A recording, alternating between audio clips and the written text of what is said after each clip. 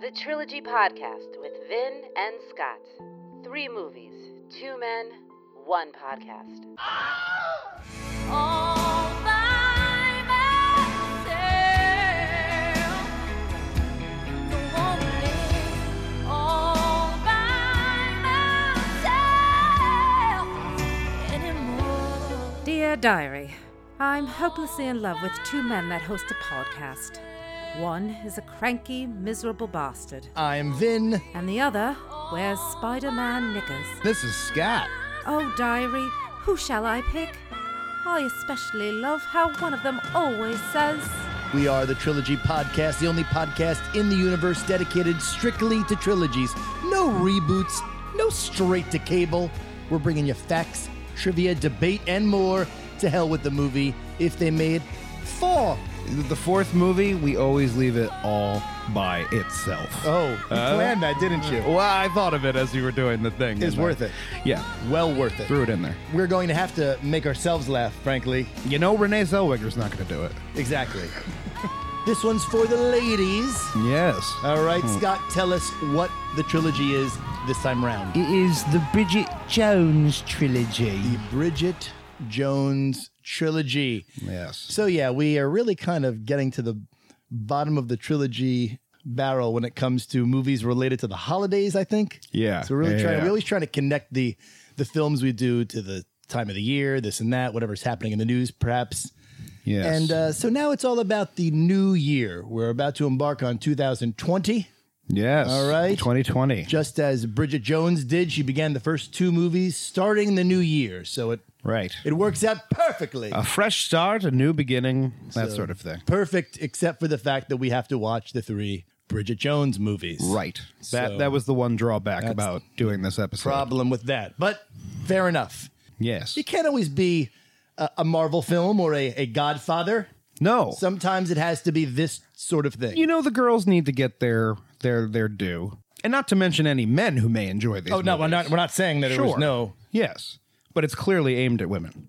And it's also important to say that we've come to the end of our 2019 trilogy year. We Yes. really discovered a lot of cool new trilogies. We bounced around the world of Star Wars, and of course we jumped around in Marvel as we always do. Right. But also some really interesting trilogies, right, Scott? Like Shaft was Yes, that was a so it surprise was an fun interesting one. one. What else did we do that was of exception? We did The Hangover a Yeah. few months ago. Yeah. We did our John Carpenter's Apocalypse trilogy as So well. we really delved into a lot of cool ones this year. We're all over the place. All right, so it's going to be Bridget Jones, and first and foremost, we've got to talk about what kind of trilogy this is, and of course, we're going to go to Trilogy Bot with this. Couldn't we just, instead have like a lady bot or something that could do this? I mean, for this episode alone, we couldn't make it special and You know what? That's not a terrible idea.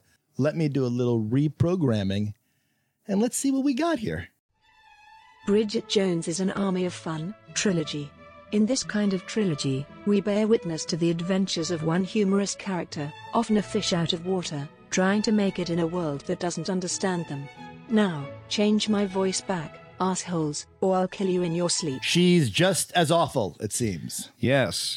Sort of cut from the same cloth or the same sheet of metal, I suppose. I was able to change the voice, but I couldn't change the robot. Right. Army of Fun. This is actually only our second Army of Fun trilogy. This isn't so much about an army of one guy taking over the world, so Right. much as a series of incidents happening to someone Sure. and their adventures. And it's funny for that reason. Right. More comedic. So, Scott, let's not beat around the bush. I think it's time for you to jump right into your My plots? plots. I'm excited for them. Perfect. Because in a romantic comedy like this one, okay, oftentimes it is the plots that really define the, Really? yeah. So Yeah, for sure. just get started. yeah. just No jump right fanfare. in Just here. jump right in. And you're going to start talking and saying the plots. Yes, we're going to go right now. And here it goes. Okay, so these are the plots for Bridget Jones. Great. And Scott's plots. Scott's plots. You'll have a great time when you hear the chime and you can hear the plots of Scott. I'm not even sure that's a song. That's a chant. It's a little criminologist from Rocky Horror Picture Show. That's what you were going for? I don't know what See, I was going for. I pictured a beefeater standing guard by the royal jewels. Scott, tell us about your plots. All right. So, as usual, this is my plots. We're going to keep it very bare bones. No character names. Just going to give you the general gist of what happens in these movies. So if you've seen these movies and don't feel like rewatching them, got you covered. And if you've never seen these movies and are never going to watch them, which I recommend, you can just listen to my description. All right. So we'll kick it off here with the original, the one that started it all. Bridget Jones's Diary. 2001. A single British woman in her 30s goes to her parents' end-of-year party where her mother tries to set her up with an old neighbor of theirs who has grown up to be a human rights lawyer and a real douche. What is turkey curry? Is that what kind of dish is that? I don't understand. Well, they do a lot of curry in London and England.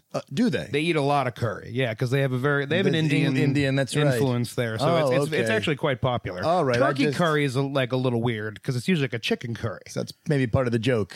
The British woman overhears the lawyer saying nasty things about her and decides to turn her life around and keep a diary of her progress. I feel like the diary is used so haphazardly and ham-handedly throughout all of these films. Right. Much you almost more forget so- about it in the first one. Yeah, really. I mean, it pops up here and there, and I guess that her narration is the diary, I suppose. Yes. But the convention of seeing her sit there and use the diary and type It's unimportant to the movie. It comes and goes. Yeah. I mean, I get that that's the novel that it's based on, this and that, but I just feel like but it's, especially in the other movies when they try to use elements of that, and it's like, just let it go. Really? At this point, like it's gone beyond the diary. And she never really makes any progress. No, so I mean, it's she looks unimportant. the same in the first two, and in the third one, she's much thinner. in any of she it. never changes any of her behavior. She just So- kind of accepts who she is. Yeah. You know? Like- to the point where she's like, I need a man who accepts who I am. Right. But we get it. Close the diary, idiot. Go outside. The British woman who works at a publishing company starts sleeping with her womanizing boss, who tells her he was once friends with the lawyer before the lawyer slept with his fiancée. It seems that every paramour that Bridget has knows the other in some way. They're connected. They're able Yeah. to meet in some way. Just incidentally. come on. They seem to all know each other. Like, Just saying. the British woman invites the womanizer to a family party in the country, but he bails, saying he has business to attend to. The British woman soon finds out this is a cover, so the womanizer can bang another woman. The British woman tells off her womanizing boss and decides to find a new job in television. The British woman attends a dinner party and runs into the lawyer, who confesses his love for her, even though he's there with his girlfriend. Where did that even come from? What, did he see her Right. one other time before that? I'm thinking of you. I in love passing. you. They were so minor the times that they saw each other in passing. I didn't even mention them in the plots previous because Yeah. they're so unimportant to the plot. And it still, even if you knew that, it's still jarring. We're like, I know. oh, really? I wrote down, none of these men don't know her at all. No. Where's this love coming from? No. Right. And that's a perfect example. That's one of the first examples you see of how this is meant for women, because women Sure. perceive. Like, I've just Love. seen you from across the room and been like, yeah. I'm And like, at no that's point weird. does Hugh Grant make it seem like he wants anything more than just to fuck her. Never seems to No, want a I commitment. know. And she's stunned by it. She can't believe it. I love there's What? like the turn, like, oh no, he turned out to be a jerk. Like, What? of course he did. Yeah, there's nothing likable about him. Like, I guess I get what Listen, I wouldn't say there's nothing likable about him. I he's think charming, but but because we're guys. we're dudes. We're Yeah, watching. Like, we're- look at this fucking Yeah. prick. Like, Yes. he's gonna break her heart. Like, you know, he's not sticking around. That's Right. never gonna work. But he Like- doesn't try and fool her in any way. He doesn't deceive her. But I guess even when that's she's kind like, of "I the- love you," he's like, "Let's not get Well, crazy." that Bridget." is kind of the thing. Is it's almost she's deluding herself that Yeah. she thinks, and any of like the many women they show you that he's slept with are all sort of deluding themselves that he's the one and he's going to leave all and these that's other women. part of the for joke. her. That's Right. part of the joke. Right. Yeah. The lawyer then helps the British woman land an important interview for her TV job. And soon the British woman starts to fall for the lawyer. Really easy to get a TV job in England. Seriously. I guess she's Because charming. she's just got something that nobody understands Oh, why that- everyone likes her. that Bridget. I don't understand. I don't get it. I don't get it. On her birthday, the British woman hosts a dinner party that the lawyer shows up to, and they have a lovely time. Until the womanizer shows up. The lawyer initially leaves, but soon returns to fistfight the womanizer in the street. Now, that fist fight, is it me or is that like, it's like the Mortal Kombat music starts and There's lights flashing in the background. There's techno music. It's insane. Yeah. It's like an epic fist fight in the middle of this He movie. goes through a window. And I mean, neither is really harmed after going through the window that much. Yeah. It reminded me of like scenes from like The Irishman, like of like certain hits and shit. We're like, oh my God, like he's brutal. going through a window. Like It's a brutal there's fight. people screaming and running around. All like- for nothing, because at the end of the fight, it really could have been the end of an argument, meaning like Hugh Grant has something to say. Colin, he marshes away. So it's not as if anyone's damaged from the physicality of it. Yes. From going through a window. Yeah, And exactly. zero effect. No effect. Why should it? Slight amount of blood on the lip, maybe. It's tradition in trilogies. In Beverly Hills Cop, Eddie Murphy goes right through a window unharmed. And he's fine. Yeah. After the fight, the British woman ends up rejecting both of the men. On the way to her parents' anniversary party, the British woman learns that the womanizer actually slept with the lawyer's wife and not the other way around. Boy, we didn't see that one coming. Obviously. I mean, come on. Even the flashback. you can't believe a fucking thing this guy says. It's almost like the flashback of his bullshit story doesn't believe him telling the story. Like Right. the flashback kind of creeps in, and you're like, wait a second. The cameraman from the flashback's like, that's not what really happened. You're like, here. are you sure? I don't remember it that way. The screenplay didn't remember it that way, for God's sake. I know. That's how It was a while ago, but I'm pretty sure it was not like this. No human being was fooled. No. The British woman confesses her love for the lawyer, but he and his girlfriend are leaving for New York to start new jobs, and the British woman is heartbroken. Later, the British woman's friends are about to cheer her up with an impromptu trip to Paris when the lawyer arrives and says he's not going to New York. God. Just as they are about to make love, the lawyer sees the British woman's diary while she is out of the room.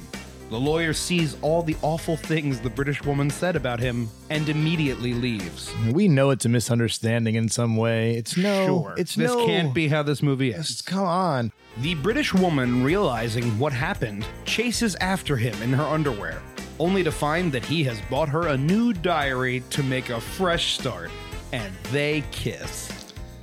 Whew. Pretty straightforward. I didn't get it. I didn't. Yeah. It's always about her choice, right? Like, she has all these options that she could use, and it's, oh, what am I to do? Ultimately, it's about her poor self-esteem and how. Which is crazy because she's landing, arguably Britain's more attractive men. No question about it. Like, We don't see her having any problems at all. but I guess the thing is, like, every time she tries to have one of those moments, something always goes wrong, though. Well, because- because she's Well, there's- awkward. She's awkward. There's really two main problems with Bridget that I want to get to later on. That fuck her Only shit two? up. You can really reduce them down to two things that happen over and over Yeah, again. yeah. You know what I'm saying? But no, before we get there, you should go on Continue to the second on, plot. yes. Yeah, because I'll get crazy. Now we move on to Bridget Jones, The Edge of Reason. Whatever the fuck that means. 2004. The British woman and the lawyer are still together. But when the British woman meets the lawyer's hot new assistant, she starts to become suspicious. Always with the. You can't see what you got in front of you, Bridget. Serious. Enough already. Your assumption is always wrong. Right. But she knows it. I think that's the thing. She's cognizant of the fact she constantly makes the wrong decision, but has Doing no it. willpower to Right. change. But, the whole thing is he's like, I like you just the way you are. Right. But at the same time, stop acting like an asshole all the time. There's a difference. He clearly does not just like her the way she is, as is evidenced by everything she does in these movies and how he reacts to them. But no, Like, but Scott, I think he's exceptionally tolerant a lot of the time. Right. Really. Yeah. To a point where it's like, enough already. Yeah. When he marches out in the third movie after finding out he might, not be the baby's father, he's like, fuck off, bitch. How much can I? right. How much can I endure, though? Really? Meanwhile, the British woman's TV job offers her a job doing travel videos alongside the womanizer from the first one, and she reluctantly accepts. The lawyer invites the British woman to a fancy lawyer dinner, where after embarrassing herself several times, she realizes she might not be good enough for the lawyer. The British woman and the lawyer then go on a ski trip, but finds out the new assistant is also there along with some of the lawyer's other work colleagues. The British woman thinks she might be pregnant, but after a pregnancy test and an argument, they find she is not. The next day, at a lunch with their parents, the lawyer scoffs at the idea of getting married. Back home, the British woman hears an answering machine message from the assistant that makes her more suspicious, and after talks to her friends who tell her to confront the lawyer. Mm-hmm. The lawyer refuses to answer, and they break up. She's like, "You won't fight for me," and he's like, He's like, "You're an embarrassment. Just be cool. Just be cool. You just chill out. I'm fine. Everything's fine. I'm not. Why should I have to fight for you? It shouldn't be a fight." This movie should just be called like Bridget Jones' Paranoia. Like it's because she invents the entire plot of this movie. Like it's all just her reacting to. There's no logical reason for her to leave him here. The British woman travels to Thailand to film the travel guide TV show with the Womanizer, and her friend tags along and almost immediately starts banging some younger guy. Over the course of filming the travel guide TV show, the British woman and the Womanizer start to reconnect, until the Womanizer orders a Thai prostitute as a backup in case things didn't work out with the British woman. Thought we were watching The Hangover Part 2 for a second, right? A Thai ladyboy came in. Yeah, exactly. We're back in Thailand. Yeah. Who would think that 2 of our trilogies would take place in Thailand, of all places? Yeah. Say the word place again, placity place. Place. As they're leaving Thailand, they are arrested for smuggling cocaine, as the younger guy was using them as drug mules. And meanwhile, Hugh Grant sees it all going down, and he's like, "Oh, fuck it, whatever." Whoa, that's embarrassing. I can just leave. He's just suddenly bad when required in all of these movies. Yeah. In the second one, again, you're like, okay, maybe he has changed. Right. Am I just being seduced by Hugh Grant? I think that might be it. I think that's it. He's charming. You're like, I want you to be like good. him. The British woman is put in a Thai prison where she makes a lot of friends. The lawyer comes to the prison to let her know she's getting out. Because he thinks the British woman slept with the Womanizer, the lawyer acts disinterested. But when he returns from Thailand, he has another fist fight with the Womanizer, who tells the lawyer they didn't sleep together.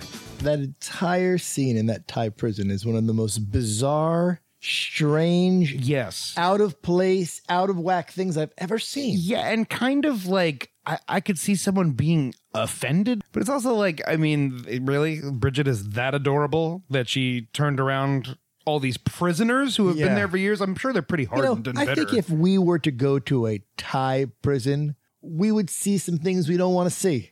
The British woman is released and returns home to her friends, who tell her the lawyer personally tracked down the younger guy and made him confess to get the British woman out.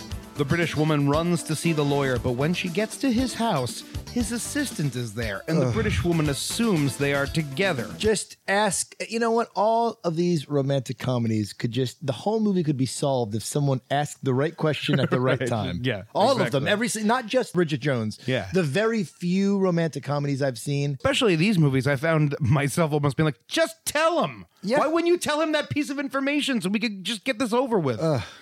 But, yeah. It's that fine line with Bridget between being charming and just being an idiot. The British woman runs to see the lawyer, but when she gets to his house, his assistant is there, and the British woman assumes they are together, only to find the assistant is actually interested in the British woman. Who's writing this movie? Who politely declines. Yeah, well, a lesbian angle? Where did this come from? I guess What they wanted to is have this? like a little twist to be like, to really hammer home that it's all in her head. Are we supposed to feel like idiots too? It's like, hey, audience, the clues are right in front of you the entire time. Here are the 5 examples. Thanks. I'm an idiot too. I'm just like as stupid as Bridget. I had no idea. Yeah. But it's funny because like once you know and they show you those 5 examples, you're like, oh, okay. But like they're like, hello, Bridget.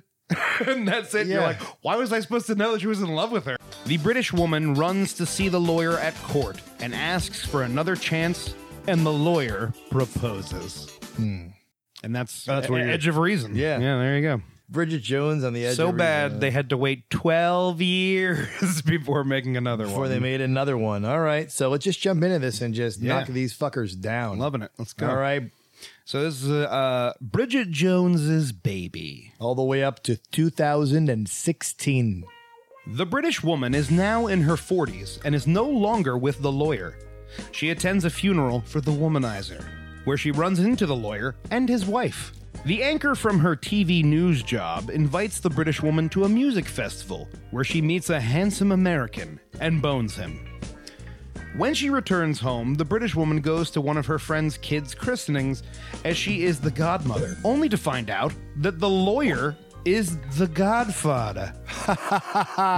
Trilogy. My phone actually auto-corrected it to capitalize, so it's There you The go. Godfather. There you go. Now, let me ask you, what is a worse Ed Sheeran cameo, this or Game of Thrones? That's funny you should mention that because I wrote that down. It seems that Sheeran just does cameos in films. I feel like every time I see him in a movie, I'm like, oh, I should know who he is. And I'm like, the lawyer tells the British woman he and his wife are getting divorced. And he and the British woman bang.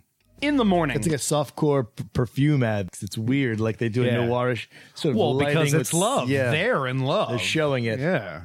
It seemed like they went upstairs from the party and just fucked in like a bedroom. I don't think it was. I don't know. If I think it was. I think wherever the party was in. It seemed like it was in like a. another room. In the morning, she leaves a note telling the lawyer that it was a mistake. Weeks later, the British woman realizes she's pregnant thanks to expired condoms, but doesn't know if it's the Americans or the lawyers.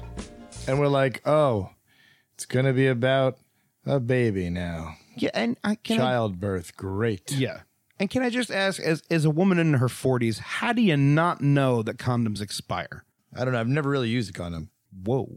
No, I'm just saying it's not my birth control of choice, Oh, I see. or has ever been. Oh. Just saying. Vasectomy. You've had a vasectomy? No. I haven't. No. Are you making a joke about my age in some way? No, I was just saying that that's another option, another birth control option you could use. I know what options I have. Thank you. I'm aware. I'm aware. I like pulling out. I'm aware. Come on, Scott. The British woman discovers the American is a rich creator of a dating app and books him as a guest on the TV show she works on so she can get a sample of his DNA. Tedious. This whole thing, just tedious. And ultimately unsuccessful. It's cruel. And well, she's just being cruel it's here. so shady. It's Yeah. like so weird. Like She's being cruel to both men. I don't get it. Well, you may never get it. The American realizes what's happening and confronts the British woman, who tells the American she's pregnant and it's his. She then meets up with the lawyer and tells him the baby is his. Because there is a small risk of miscarriage, the British woman refuses the DNA test and lets both men think they're the father. That's not a good enough excuse. Well, it's crazy, right? Because she's like, oh, I'm just going to do a little amniocentesis. She's like, whoa. Not, that is entirely, like totally normal. Accepted. Totally regular and kind of necessary. Yeah. Because it tells you if the baby's sick Yeah. or what's going to happen Emma Thompson to it. sort of brought this on herself. But you know, it's always a great comedic character, the doctor with the bad bedside manner. No question you know? about it. And a welcome addition, I think, to the world of Bridget Jones, Emma Thompson. Agreed. She's too good for the movie. The American and the lawyer end up meeting, and the British woman tells them the truth. The American and the lawyer both decide to support the British woman. But when the American tells the lawyer that he and the British woman didn't use a condom, the lawyer leaves and won't return the British woman's calls. You got him doing sort of a Hugh Grant. Suddenly he's a bit of a cad, Patrick Dempsey, for that ruse. Yes. When the American realizes the British woman is still in love with the lawyer, he admits what he told the lawyer, and the British woman rushes to see the lawyer, only to see his wife at his house and leaves. Hasn't this happened 3 times already? Every time. Later, while 9 months pregnant, the British woman loses all her possessions and locks herself out of her apartment. She gets her stuff stuck in an ATM vestibule. Right. Suddenly, she decides in the rain to march and fruitlessly just sit in front of her apartment with no logical way of getting in, no Right. plan. How about wait till someone comes along to use the ATM machine? Even better, stop someone and say, you know what? Look at my stuff. It's sitting right there. Can you use your card to just let me in real fast to get my stuff? Right. Everyone will do it for you. Which is initially what I thought, but then they turn the light out on the bank, which also tells you that someone's in the building, and they just turn the light off. So if you knock, maybe they'll come open it and let you get your shit back out. The lawyer shows up and helps her get into her apartment and tells her his wife was there only to collect her belongings. Suddenly, the British woman goes into labor. Why couldn't she walk? Why couldn't you flag down a cab? Yeah, just get a cab immediately. He has a wallet. Yeah. He still has money. I said get it's a cab. London. There's cabs everywhere. Why Everywhere. is the solution to pick her up? I know. The British woman, the lawyer, and the American arrive at the hospital, where the British woman gives birth to a baby boy. The American and the lawyer then agree to a DNA test to determine who the real father is. 1 year later, we see the British woman marry the lawyer, who is the father. We knew. Don't try and fool us by having Patrick Dempsey holding the baby at the little fake altar, out. and then Gotcha. suddenly, yeah. Also, a newspaper tells us the womanizer is not dead. I pumped my fist when that came up. I'm not going to lie to you. I thought it was awesome. Yes, you I thought it was really cool. I just... I had the exact opposite reaction where I went, why? Why was that even necessary? Come on, that's a fucking... But you get this nice ending. This is the end of the trilogy. They're walking off into the sunset. They finally got together. Bridget's life is like fucking... Quick little... Her life is like Friday the 13th, and Jason is never dead. Are we He's always... But that's what I'm saying. Are we to believe that there's going to be a fourth movie? I hope so. I hope he comes along. I wish it had come before. I hope he comes along and kills everyone. That'll be the fourth movie, right? For Bridget Jones, it was always the same old story. You may only see it once, but that will be enough. All right. Very good, Scottington. That's it. Yeah. I liked it. Blam, blam, blam, blam, blam.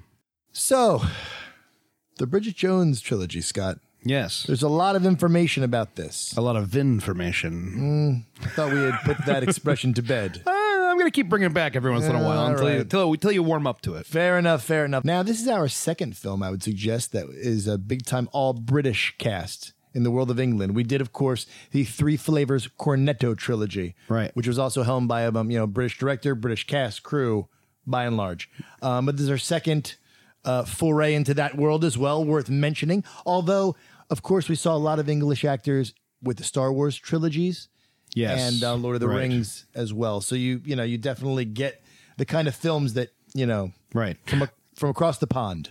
And also, the final thing I kind of want to just say overall is that notice how trilogies, Scott, reflect society. A great example is we did Shaft this year, and that confronted racism and race in a big way. And this movie, whether we think it was successful or not, talks about feminism. All right. Yeah. It deals with the world of feminism. So trilogies are covering, the bases of our cultural landscape. Like the first movie feels very girl power, right? Uh-huh. Like No feels question about like it. that old 90s way of thinking about feminism, basically. And I feel And at the time was a fresh way of thinking of feminism, frankly. Right. Because you're coming off Right. the 80s, so it was about a woman defining her own place, taking charge of her own sexuality, sex-positive feminism. Right. And being unapologetic about, like, I'm going to drink, I'm going to smoke like a chimney in the case of this film. Well, and honestly, I think it's almost like Bridget Jones started this of like female, more empowerment themes in like female centric movies, and almost like comes back. And by the third one, you're like, all right, well, it's sort of been perfected at this point. We look at some of the things that happened in the first movie with the sexual harassment and the way that Hugh Grant talks to her and this and that. Right. And she's owning it and controlling it. It's still kind of like we see it in today's very PC light, and it's like, ooh, whoa, Yeah. But then full circle, look at the big television series this year, Fleabag. Unapologetic, sexual, and it began and ended in England. For sure, this is, I thought of that too, that Fleabag is the evolution of this. I want to fuck a priest. Catholic? Yes. A good one. Yes. Looks good in the... Yes. I understand. Because even Bridget Jones has this thing of like, oh, this is who I am, and I'm just your average girl, and I'm going to be a little bit overweight, I'm going to be, but it's not fully as honest as like Fleabag or some works that are coming out now. Well, I mean, it was based on a book. Okay. Right. So it's adhering to the idea of the book by the same name. 1996, Bridget Jones' Diary invented the genre of chick lit. Yes. Okay. The exact kind of female character we just described. No reason to redescribe it. Right. Which was very new at the time. And this was a sort of an update of the Pride and Prejudice. Yep. Exactly. A kind of reimagining of Pride and Prejudice. My feelings will not be repressed. You must allow me to tell you how ardently I admire and love you. The first movie came on the heels of how big Renee Zellweger was with Jerry Maguire. But there was a little controversy because it's such a quintessentially British character. When an American was cast, people were questioning it. But, she took the accent lessons from the same person that gave Gwyneth Paltrow accent lessons for Shakespeare in Love. And most people consider her to have done a very good job, to have pretty much mastered it. I think the accent is fine, but, it still bothers me the entire time where I'm like, everyone else is British. Plus, you could have found any other actress who, has better comedic chops than Renee Zellweger. I don't find her funny at all. That's what's kind of tricky about this. They cast her because they said she could both play romantic and comedy, and I'd say she's capable. I don't dislike her. I didn't hate her in Jerry Maguire. Yeah. But the reality is, and maybe again, this is because I'm a guy, I was much more interested in the dynamic between Jerry Maguire and Cuba Gooding Jr. and their relationship and the football story. In the same way that in all these movies, I'm more interested in the background character stories. Yeah. I'm not interested in her love story. Like The Parents. I would watch a whole movie of The Parents. That's what I'm saying. So I'm not into her love story. That doesn't play for me. Yeah. So right. Again, not for us. Not for us. You're going to hear that a lot. Yeah. Big money success, though. All right. Yes. Made for 25, wound up doing about 280. Big time overseas market for these films. More so than in America, especially the second and third. These are still top 5 movies in the UK. Good show. Jolly good show. Bridget Jones' Baby. There was controversy in a big way over Renee Zellweger's plastic surgery. Yeah, it's a shame they couldn't get her original face to come back for the third one. Yeah, she really looks... In the trailers, people were like, who is this person? She looked very different. I remember when pictures were circulating probably around 2015, 2016, when the movie was coming out, of like her coming back into the limelight, and people were like, what? That's a different person. And there was Are you controversy. sure that's her? And there was, she's basically saying, oh, it's sexist to judge me that way. It's just aging. And the rest of us are like, there's not a line on your face. And is there an obligation, especially if you're playing a character, a trilogy character, someone that's coming back, to look like the character initially did?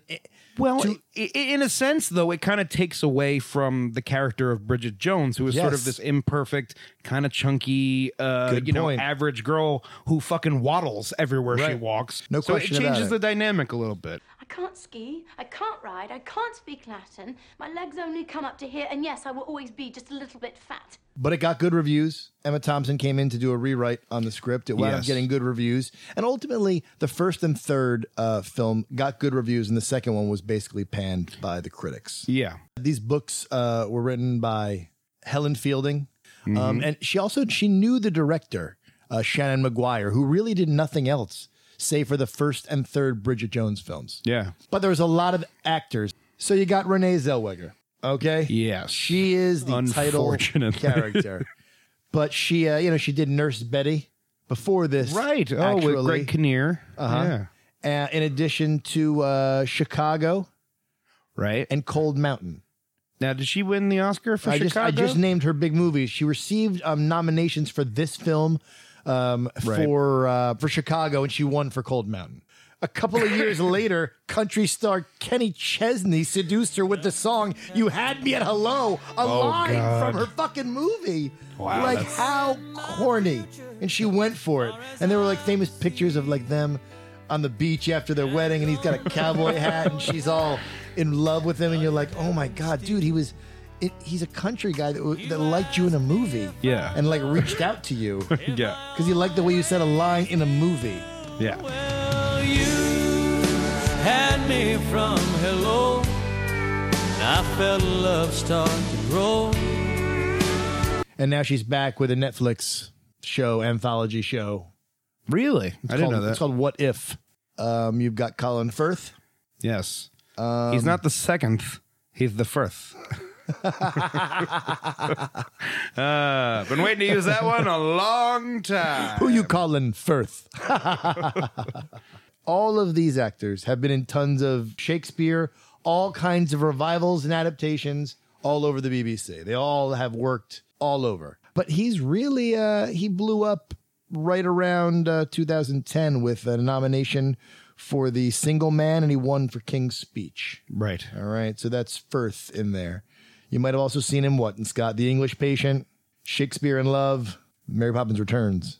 Huh. And also Colin Firth is in the Kingsman films. Yes. And that's a soon-to-be trilogy. Yes. As of next year, so... Listen, boys, I've had a rather emotional day. I'd appreciate it enormously if you could just leave us in peace until I finish this lovely pint of Guinness. Hugh Grant, Scott. Yes. He was the hot number through the 90s in a big way.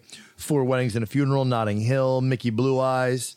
Right. About a Boy. And he's really was a big paparazzi guy off camera. Of course, the very famous time he tried to pick up a prostitute. Yes. He's with Elizabeth Hurley, one of the most gorgeous women in the world, a model, for God's sake. And instead he's picking up Divine Brown on the Sunset Strip. Right. So, and he went on famously on The Tonight Show. Mm-hmm. And he was questioned by Leno, and that was the night that The Tonight Show surpassed Letterman as the most popular late night show, and it never looked back. It was always the number one show then. Huh. It was that night. It was a huge turning point. Yeah. Let me start with question number 1. What the hell were you thinking? He was also, he was in 9 Months, the comedy about babies, which I think is interesting that he decided not to do Bridget Jones' Baby, but he had years earlier done 9 Months, which is actually a very enjoyable movie that I highly recommend. Tom Arnold is in it, and he's actually funny in it. So the last day of the movie, I said, hey, you're staying in L.A., let's hang out next week. And he's like, oh my gosh, did you think we were friends? And then that night, he got arrested with Divine Brown, the prostitute. I swear to God, he called me from jail. He's like, bloody hell, I just got arrested. I'm like, did you think we were friends? I'm going to get to some of the minor characters, okay, because they all come back. I'm not going to get crazy because these folks really only are, one bullet point apiece, all right? Sure. We're talking about the parents, Jim Broadbent. Now, this guy is a trilogy superstar. Yes. For us in a big way, multiple trilogies. Yes. All right? The Three Flavors Cornetto trilogy, of course. He was in Hot Fuzz as Nick Frost's father. Right. A main character in that. Mm-hmm. As well as the Chronicles of Narnia, another trilogy. That one I didn't know. Yeah, and he's done a lot of big movies. He won an Academy Award. He was he was also in the Harry Potter series. Harry Potter, Moulin Rouge. Yeah. Big time English dude, very capable. You incompetent flatfoot! His wife, Gemma Jones. Excellent. We would know her as Madame Pomfrey from Harry Potter, the nurse. Yes, okay, That's her biggest thing. Now you got her 3 main friends. Shirley Henderson plays Jude. She's got a crazy voice, that crazy high baby voice. Yeah. Harry Potter again. That's where I had like the third movie I recognized finally. I'm like, oh. Fucking Moaning Myrtle. Right. But she's also in Trainspotting. I recognize her from Trainspotting, a movie I've seen many times. Let's all throw books at Myrtle because she can't feel it. 10 points if you get it through her stomach. 50 points if it goes through her head. The male friend that she has, James Callis is the name of the actor, but you know him from what, Scott? I know him as Gaius Baltar from Battlestar Galactica. That's a series. Yes, the TV series. I think he's basically the creator of the Cylons or like something like that. But he's a main character, like he's in all of them. He's a main big deal. Yes. And then you have Sally Phillips. They love her in England. She's had a radio show there since like the early 2000s. But I already knew her from Veep. She plays Minna. She's Julia Louis-Dreyfus's kind of rival. They've got a passive-aggressive rivalry, and she's super funny on that. So it's cool to see her. Oh, it's so nice to be here with friends here, and of course, a dear friend right next to me. Yes, we have met twice. So you got the 3 friends, all right? And then you have Uncle Jeffrey, the guy that grabs Bridget's ass all the time. Yes. He's played by a guy named James Faulkner, but we know him from the Game of Thrones. He's Randall Tarley. Samwell's miserable father. Oh, wow. Okay, I didn't realize winds up being killed. Yes. I already have a queen. Dracarys. So those are your main characters. Pretty much an all-English cast, save for Renee, with a lot of overlapping credits. That seems to be the case. All right, Scott. It's probably apropos that we jump into the highlights from the diary. Yeah, I like that. The highlights from each of our individual diaries in watching this film. Yes. The first film, Bridget Jones' Diary, 2001. Have you met Miss Jones? Someone said as we shook hands. It all began on New Year's Day. Handing out gherkins. I seem to remember as a kid, you could go somewhere and get from out of a barrel and get a bunch of gherkins in a... We used to have like street fairs and shit, and they'd come out and it was like, they'd have these big, like spicy pickles you could buy. Talking like we grew up in 1937. And a man came by in his wagon and he'd roll the barrel down. He ladled milk into my hand. A fly was on top. He flipped it away and said, "Continue drinking your milk, boy." How about a pickle? Can I eat the pickle? The smoking really is jarring It's a lot. Like to the level of like Fight Club levels or fucking Glengarry Glen Ross levels of smoking. I'm all in the for movie. it, but I'm just saying it's a bit jarring. Yeah. It's not a criticism. I'm like, all right. It's you're looking back now and going, oh, wow, I guess that was in movies a lot. If you look for it, you can see these little dots come into the upper right-hand corner of the screen. In the industry, we call them cigarette burns. I tell you what, it's pretty sad, though. You're living a sad life, not if you're lip syncing all by myself, which is pathetic in its own right. Sure. But if you're sitting at home by yourself watching Frasier reruns, whew. Niles? I mean, really. There's nothing sadder than that. Yeah. Scrambled eggs all over my face. What is a boy to do? Now, I'm going to blow your mind. Uh-oh. With a trilogy superstar. I don't know. I feel like I've already written it down, but I think I know what's coming. The actor who plays Mr. Fitzherbert, he's referred to I as don't know. Okay. Tits Pervert. He's always Yes. looking at her boobs. He's like her middle boss. Of course. right? Mr. Tits Pervert. Mr. Tits Pervert. He's in Return of the Jedi. Scott, that's the Rancor Keeper. No shit. Who I said was the smelliest. Wow. He's the Rancor Keeper. Wow. Who's so sad when Luke kills the Rancor. So they went out and got you're right. You blew my mind. Let me just accept that and say that I was wrong and you blew my mind. But they went out and got the perfect guy to play a character named Tits Pervert. Yeah. I mean, like yeah, he was a sloppy, piece of shit. He went from loving the Rancor to loving Bridget Jones. I guess she's similar to the Rancor in some ways. Yeah, I mean, you love who you love. I love Lamp. I love Lamp. Well, listen, and I don't know what good time is to say this. Bridget Jones suffers from two problems throughout all three of these movies. Yes. The first one is any time she's speaking in public, it seems like a bad improv scene where they've just given you a topic and told you to talk about it and you're just kind of meandering along. Yeah. And as you go along, you're saying the wrong thing over and over again. But those scenes are deadly. They go on Yes. and on with her saying the wrong thing. Right. The second thing, which is a little more ridiculous, is she constantly isn't checking rooms and people before she commits to doing some outrageous sexual thing. So she'll bust into a room and say something without looking like 5 times. Constantly On the speakerphone. Nudity. It happens nonstop. Yes. Just look, pay attention to what you're doing. I've just had a rather graphic shag flashback. You two have a genuinely gorgeous bottom. Thank you. I'm actually with the Mexican ambassador, the head of Amnesty International, and the Undersecretary for Trade and Industry. And you're on speakerphone. Oh, I love a good limerick. Do you really, Scott? Yes. Maybe it's my Irish heritage. Can you recite one for us right now? Well, I have the one that was in the movie. Do it. Go ahead. I'd like to hear it. I don't remember a limerick. There was a young woman from Ealing. Oh, that one. Who had a peculiar feeling. Laid on her back and opened her crack and pissed all over the ceiling. There's just something about the way a limerick is broken down. Something very satisfying about a limerick. There once was a man from Nantucket. I don't remember the rest. And then he died. I think the end has ended with fuck it. But you get it. But fuck it. You know, seriously. Was there no lady lived in a shoe? She had so many kids, a uterus fell out. Oh! He's dating an American named Lara at one point. That's right. Hugh Grant. And I think it's just interesting that he was like, well, she's American, so it's a whole different. I'm like, yeah, but so is she. That's just Renee Zellweger, don't you understand? She's doing a fake British accent.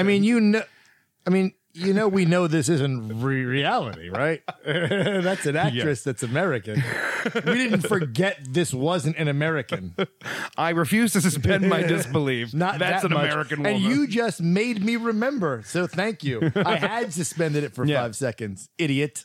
Also, another funny moment is the quick cut to her dead on the floor of her apartment being eaten by dogs. That should be the level of comedy in the rest of the movie. I can see that. And it kind of isn't. Why don't we cut you up into little pieces and feed you to your pooches? And then we'll see how loyal a hungry dog really is. When she quits her job, she's like, I'd rather wipe Saddam Hussein's ass. And it was like, that's but that interesting. was a big time enemy then. Yeah.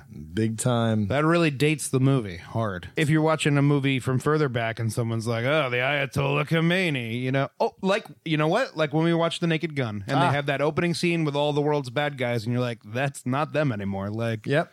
Gorbachev and all that shit. Scott, I said it then and I'll say it again now. Ayatollah Assahola. Fact. Can we get rid of this Ayatollah t-shirt? Khomeini died years ago. But Marge, it works on any Ayatollah. Ayatollah Nakhbada, Ayatollah Zahedi. Even as we speak, Ayatollah Razmara and his cadre of fanatics are consolidating their power. I did like when they have the dinner party, when she's making the soup and it ends up blue because she uses the blue yarn and the dye gets in there. I immediately thought of blue milk from Star Wars. Well, which, as you know, I brought up several times in the... It's British manners, though. True. Because in The Great Muppet Caper, fucking Miss Piggy breaks into John Cleese's house and they still give her dinner directions. It's also like in, what is it, European Vacation, where they keep running Eric Idle over on the bike. And he's like, oh, it's all right. I'll pop into the chemist. He rides right in the morning. It's just a foot, really? Yeah. I've got another. Oh, no, it's fine. He's like, oh, you're gushing blood. No. Right. Oh, sorry to bother you. You haven't seen a bike round here, have you? Oh, yeah, sure. It's right here under the car. Let me get it for you. This movie seems to me to be a love story between Hugh Grant and Colin Firth, and I honestly think most women would have been fine with that. Nowadays, that's what it is. Yeah, they'll be like, just give us what we want. We Yeah. don't need our character in the middle. Just have these two gay men have a cute relationship. That's all Which I want to climaxes to, again, a Mortal Kombat style fight Yes. in an empty street through plates of glass. Yes. Finish him. Where he's like, and now I have to do this. He's like, do what? He's like, this. And he punches him in the face. And right now he's like, what the fuck do you think you're doing? This. And punches him again. Like, stop asking him questions. He's going to keep answering with punches. Just leave it alone. Don't you see what he's doing? Just walk away. That's good. May I say my trilogy superstar that you have not mentioned yet? She's only in this first movie. Embeth Davidtz, who plays Mark's girlfriend in this, was also the love interest for Bruce Campbell in Army of Darkness. Jeez, really? I missed that entirely. That's right. Good I almost missed that was Embeth Davidtz, though, wow, because she looks very different in that movie. Yeah. Shorter hair. Yes. Yeah. You found me beautiful once. Honey, you got real ugly. So, Scott, that brings us basically to Bridget Jones, The Edge of Reason. I'm not in love, so don't forget it. It's just a silly phase I'm going through. This movie was even more ridiculous than the first one, radically so. God. Because someone misinterpreted the character of Bridget Jones and instead made her act like she was fucking Charlie Chaplin the whole movie. Like, she's like wearing coats that are too big for her. She's falling down. She can't ski. She can't do this. It's like watching fucking Goofy do like the Olympic sports. You're like right. It was ridiculous. It's like Buster Keaton. She's skiing through a competition out the other side of the competition. They're applauding her like no one's outraged. She would never be anywhere near a competition.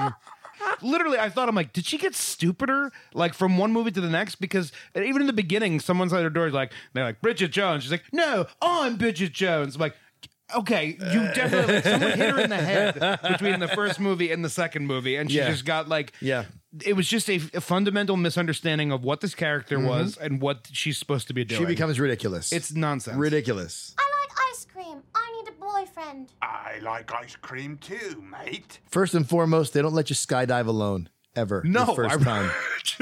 You'll You'll die for that. That's an example of why you'll die. No one seems to care if she lives or dies No at her one. work or in the world. Like, because then she lands in a pig trough in a pig zone. Of Let me tell you course she something. does. Pigs will tear you apart. Okay, listen. I went through a whole thing about the danger of monkeys, so I don't want to make it seem like I'm afraid of every animal. But I am familiar Just with how, most. Look, pigs are known to attack. They will go through bone like butter. So be wary of any man who keeps a pig farm. Another trilogy superstar. Jessica Hines?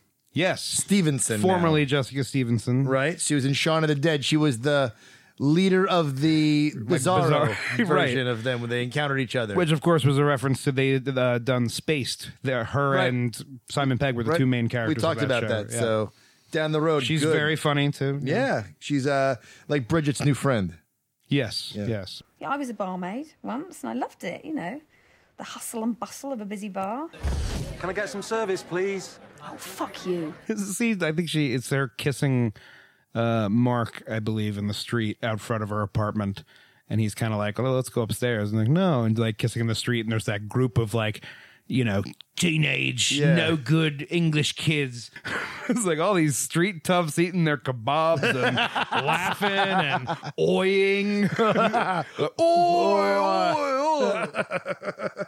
Oy vey, schmear. We hear What the World Needs Now in this, which was also used, of course, in another trilogy, Austin Powers. Oh, yeah, that's right. Another British Army of Fun trilogy. Yeah. Right. Good call. Good call. Ladies and gentlemen, Mr. Burt Bacharach. Oh, I just want to mention movies never, and this goes for the third movie as well, because there is sort of the pregnancy scare in the second one, which I thought was interesting. Movies never acknowledge that they're covered in pee. Like they're always handling them and handing them to each other. What do you mean? The urine tests for the I think only the tests. little part of it's covered in pee. The whole thing's going to be covered in pee. What is she? I don't know. Fucking sharpshooter? I'm not a girl. I don't know how. No, she's going to piss all over. Well, I don't think it comes out. I think it comes out in a pretty straight stream. Well, I'm just saying they're always Like touching man's. it. They're putting it on the table. I'm like, you might want to not do that. That's a good point. But I think that women, when they're dealing with such an issue, or expected husbands, are willing to touch a little pee. To me, it's like if you took a thermometer, took your temperature, and then handed it to somebody else, and they took it without even. I don't know, like, Scott. don't put that in your mouth. Don't be such a priss, Scott. I don't feel like know. every third time I use the bathroom, some pee gets on my hand. What are we talking about here? I'm just saying. I mean, come on. Pee's no big deal. It would be covered. All right. It'd be soaking in All right, piss. Scott. What are all those stains? Blood, urine, or semen? Oh, God, I hope it's urine. At one point, they, she's giving the report of how many pounds she's lost. Yeah. Pounds? They don't use pounds. Stone. Or I would think they would use kilogram. Yeah. Yeah. Either stone or kilogram. That's very good. I hadn't even thought of that. Which is weird. It's like, because most of the time they're saying the correct thing that an English person would say, Yeah. or at least some version of it. All right. And then they use pounds. And I'm like, Good catch. Oh, God, please don't chuck me. Don't chuck me. If you have chucked me, please change your mind. I'll behave much better in future. I thought it was funny. She's a fan of Madonna in this movie, which never really gets talked about in any of the other movies. But it's interesting because Madonna is also a American person pretending to be British. That is true, Scott. You've nailed it. Gotcha. Your act hasn't changed much.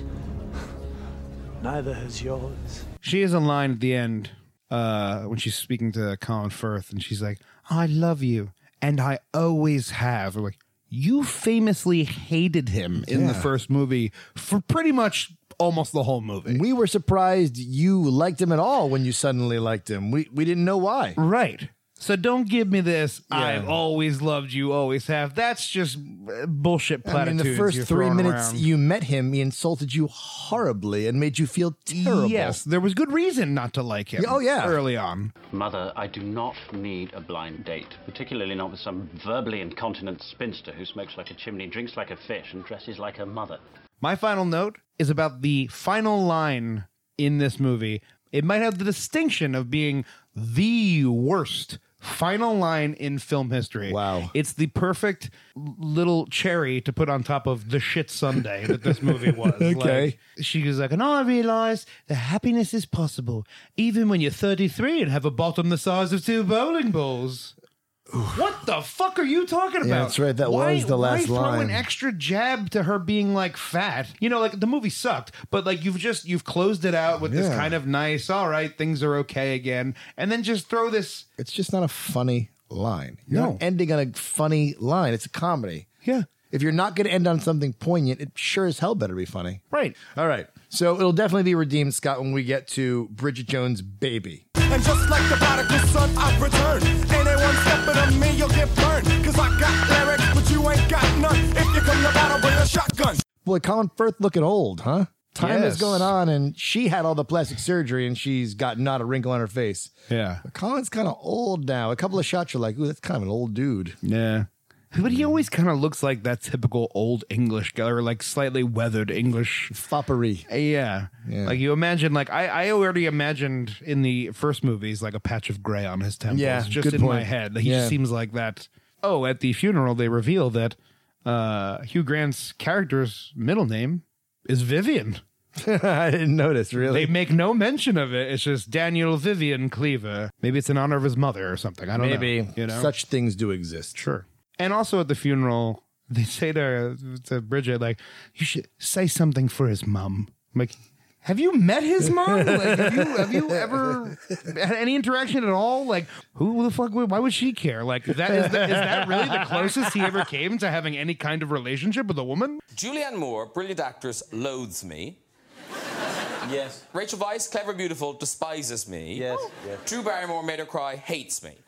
So we meet Patrick Dempsey for the first time in this movie. He plays what would have been the Hugh Grant part. Yes. And, lately I've kind of been doing this daily poor man thing. I think I'm going to do an Instagram account for it soon, where we take a character and then kind of show the poor man's version of that actor or character. Patrick Dempsey, especially in this movie, is a poor man's version of Rob Lowe. He sounds like Rob Lowe. The clipped way he speaks is Rob Lowe-esque. Yeah. Preppy. Especially like his character from Parks and Rec. That's the one thing I was like, I feel like they did that on purpose because they were like, well, we don't want people to think this was just the role that Hugh Grant turned down. Yeah. And then we changed. So he kind of took it from a different angle of being kind of positive about all these things, you know? And we knew Patrick Dempsey, of course, from the movie Can't Buy Me Love is what made him famous as a kid.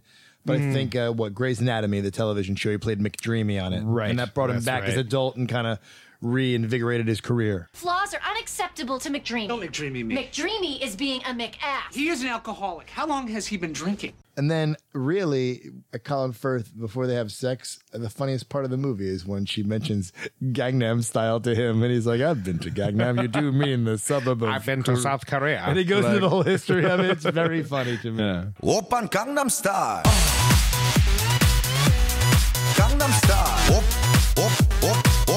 Oppan Gangnam Style. This is the flip in this whole movie is that now it's two good guys kind of against each other. And it was reminiscent to me of our last trilogy, Iron Man versus Captain America. Two good guys battling it out. Of course, later, Patrick Dempsey is jerky and becomes Hugh Grantish in his own way. But ultimately, he's a better man. It's two good guys who winds up being a good guy. But I think that's a credit to this screenplay. I think is the best one of the three because it puts them both in an active position where they're both included in the movie the whole time. Agreed. You know, where the first movie even, they were both included because they both vied for her attention and they just ran into each other randomly. But this was the most, I thought, like, you get to actually see them sort of fight over her. There was a refreshed look at it. It wasn't, I'll give you that, no question about it. It had its moments. It did.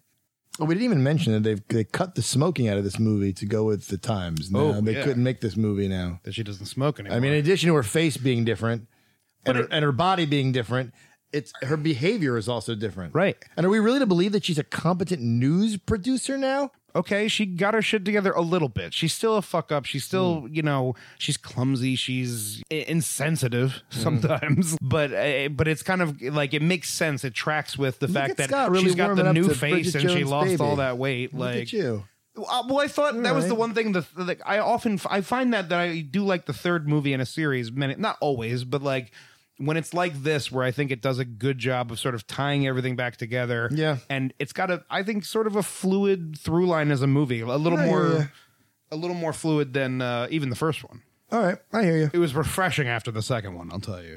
Anything would have been. Yeah, you could have shown me the video from from Jonestown. Emma Thompson, very funny. Just throwing it good. In.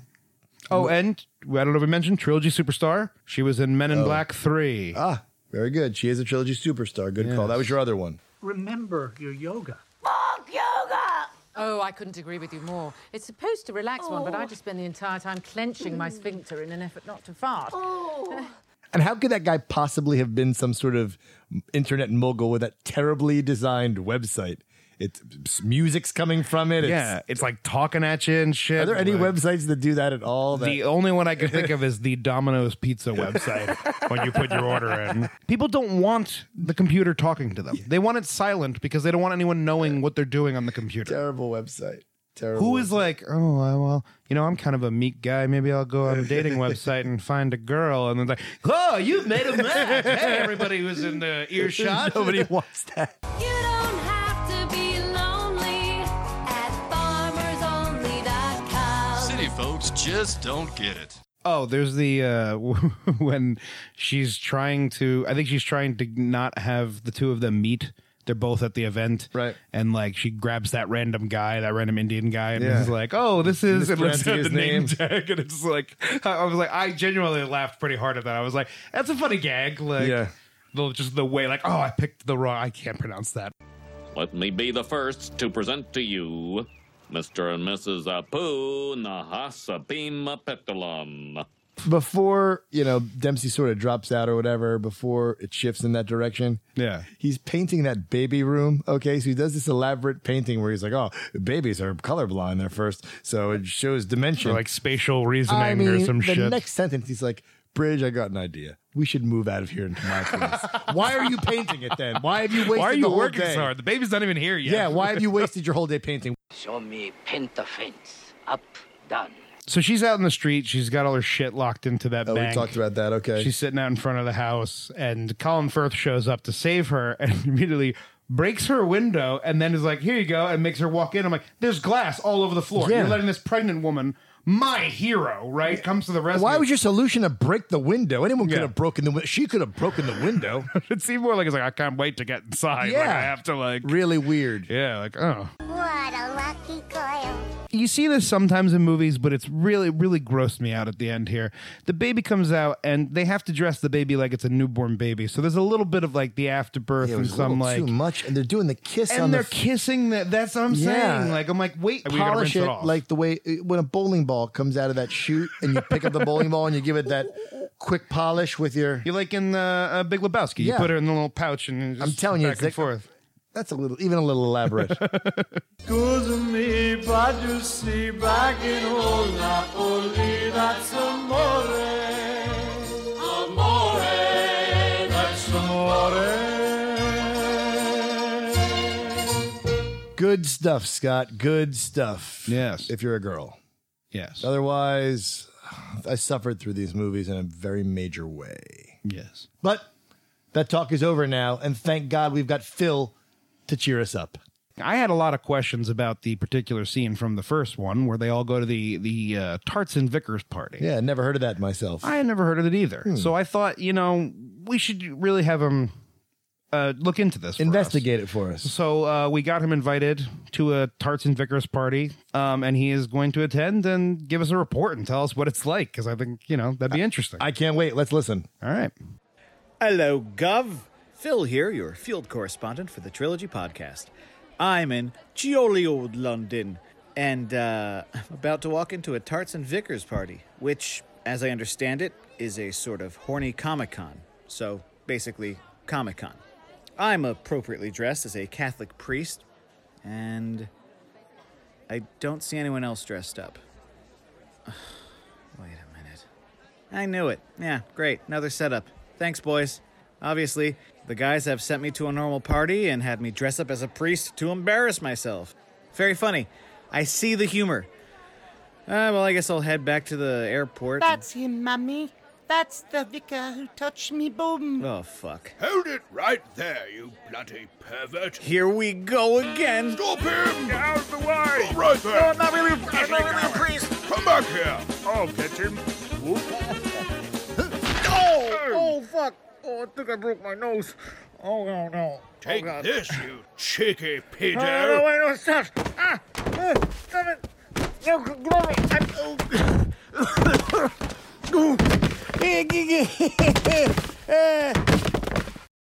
I'll let you reach out to him. I don't even know that I can look at him for the next few days. Yeah.